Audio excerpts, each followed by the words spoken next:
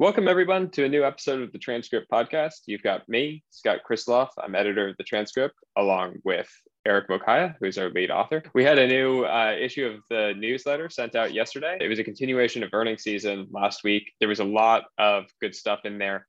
On the macro side, continued to see strength in the US economy, supply chain issues, saw inflation, and some talk about the Federal Reserve, which will be meeting this week and likely to start tapering. So yeah, it was kind of a continuation of the same things with a lot of little stuff in there, which we'll talk about. Eric, any high level thoughts? I just wanted to start on the labor issues because I think for a while now I've been reading like a lot of companies have issues with labor. So it was pretty interesting to see Sam's Club and Royal Caribbean saying like we don't see these issues at all. And I think for Royal Caribbean, it was mostly because I think people are naturally attracted to jobs at sea. So then they don't have any issue with that. And I think same for Sam's Club, like there's an attraction to other types of jobs. So the companies that are saying that they're having issues are mostly maybe that need transportation. I think there are companies like Flex Steel, Amazon, Kimberly Clark. The major issue that continue to be that companies are saying are constraining them is supply chain issues. And it was surprising to see almost all the big tech companies actually comment about how supply chain issues are impacting them, whether it's Facebook indirectly through ad spending going down, or it's Amazon, which is directly actually being impacted by that. So I think that was pretty interesting. Yeah, I think the comments from the tech companies, Amazon and Facebook, both really stood out to me for a few reasons. I think the most important reason it stood out to me, honestly, is it was showing effects of economic cyclicality on two companies that have not really been hit by economic cyclicality before. And you're seeing potentially the hypergrowth of these companies starting to trail off such that they're just becoming more cyclical. And I mean, I have a personal rule of thumb when I'm reading through these conference calls that the companies that don't talk about cyclicality or what's going on in the economy at all are actually the ones you want to be invested in, because they tend to have these tailwinds that are just so strong that they don't even make it into the earnings calls. And so Facebook and Amazon were two companies that were always that way, except this is the first time I've ever really seen them talk about cyclicality in a way that's meaningful. And also, in addition, we had a few quotes in there about e-commerce slowing in general, the growth slowing relative to what happened last year. Obviously, we took a lot of demand and pulled it forward with what happened with COVID, but still, the fact that e-commerce is seeing some effect is noteworthy. Pretty interesting that you say that, because it's true that, I mean, we've been doing earnings call for 5 years myself, for 5 to 7 years. And I think all that time, we rarely actually pick up quotes from Amazon. And I think also Facebook, they're pretty dull to read because most of the time it's normally tech stuff and all. So it's very, very interesting that this week they took time to actually discuss cyclicality. So now tying it to what you just said, I think then it must mean that they're actually seeing some real issues and they're actually being also impacted by whatever is happening. They're not immune completely to what is happening in the economy. And of course, the slowing down of e-commerce, that's also a challenge. And this is Facebook and Shopify talking about it. But the most interesting aspect of the week was, of course, Facebook being renamed as Meta. What's your thought on that? Well, actually, as I was thinking about talking about this cyclicality impacting Facebook, the Meta change kind of coalesced for me as well, because it is also an indication that Facebook's core business growth is slowing and they're looking for new avenues of growth, which I happen to believe in the metaverse. I think it's going to be a really, really big thing from an entertainment standpoint. And I think we will all engage with the metaverse in some way over the next 10 to 20 years. And Facebook is very likely to lead that, but it's interesting relative to these other comments. I mean, of all the companies that are working on the metaverse, I think Facebook is the loudest, and they're the guys who have like done. I think they, as you said, like they've brought the conversation from being just a tech only or something that happens only in gaming platforms to now something that actually happens in, in the real world conversations about, okay, how does the metaverse impact us and how are we going to benefit from us? A lot of memes and the jokes on Twitter this past week about the metaverse. Look, I read that quote, and also a quote that I think didn't make it into the final cut, but about Facebook focusing on younger audiences and talking about how TikTok was one of their most formidable competitors. And I just read those things and thought to myself, what an amazing competitor Mark Zuckerberg is, and what a visionary he is. Because really what happens in entertainment and media is that the big platforms exist and then they tend to be displaced by new media avenues. And so, Facebook in its original iteration could have gotten displaced by Twitter, could have gotten displaced by Instagram, and could have gotten displaced by TikTok, is kind of in a way, but they know how to get ahead of those. I mean, Zuckerberg has enough vision to really get right in front of those. And I think he sees that the metaverse is an existential threat to the way that we interact with the internet today via the web browser or the mobile phone, which is where Facebook thrives.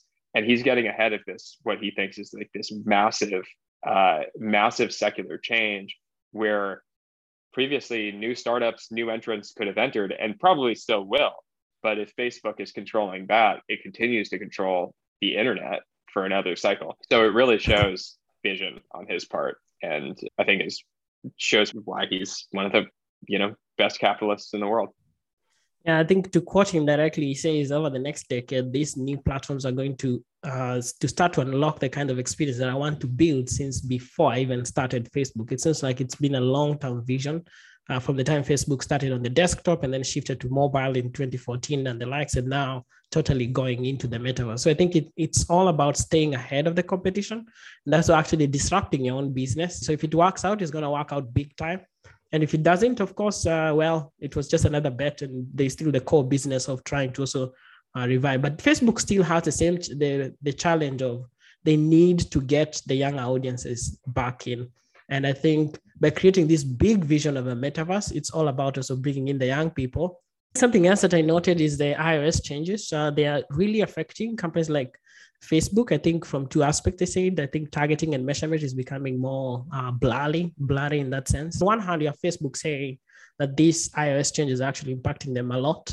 And then you have companies like Twitter, which are like, we don't use those kind of cookies like to target customers. We actually rely on first-party data. So then they're not massively affected. And then in the middle, you have Apple, who said consumers are actually laughing. They can choose whether to be tracked or not to be tracked.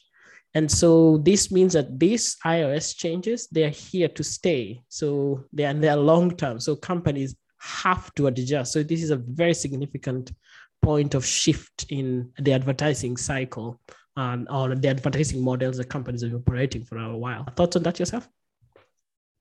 Yeah, I mean, I think the fact that Facebook was talking about the targeting issue, creating a longer term challenge that's going to take a multi-year effort to fix is really an important thing to think about as a headwind for Facebook.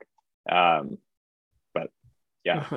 One other thing I wanted to go back to earlier in the macro section was a comment from McDonald's talking about how they are seeing that their customers are not having an issue with 6% annual price increases, the inflation. They're able to take price and not see a real difference in volumes.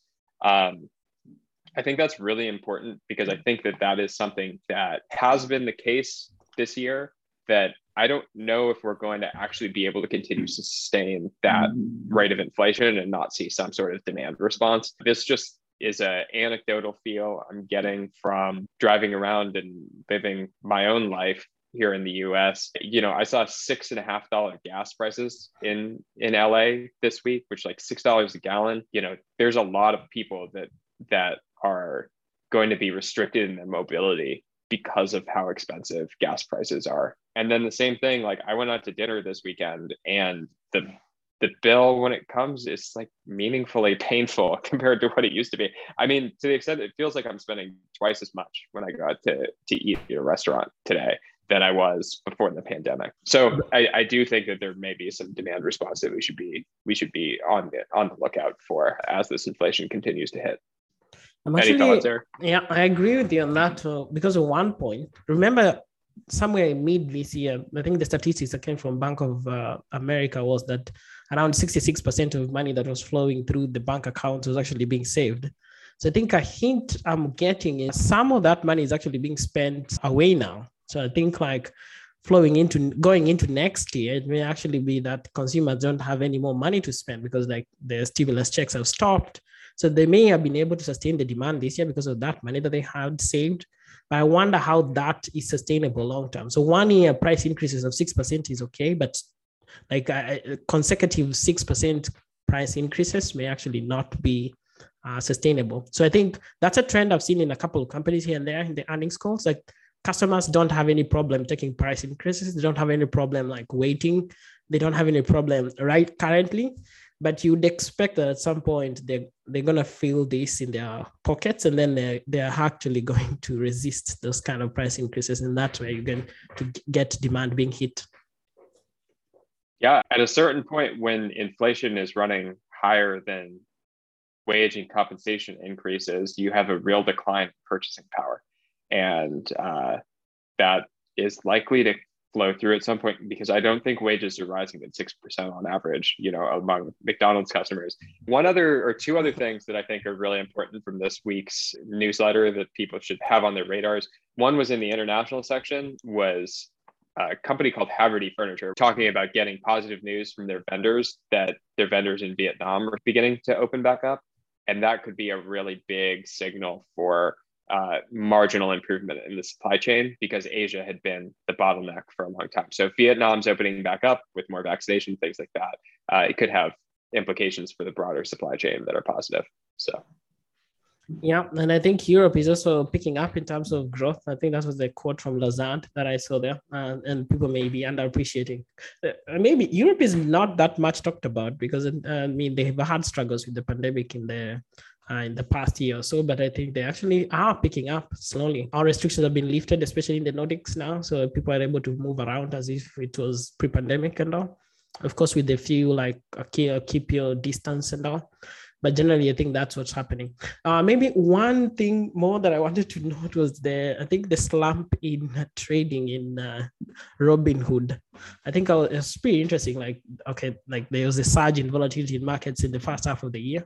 And that's when they actually IPO'd. And now it seems like crypto activity is actually coming off very record highs. So interesting to see where that goes from here.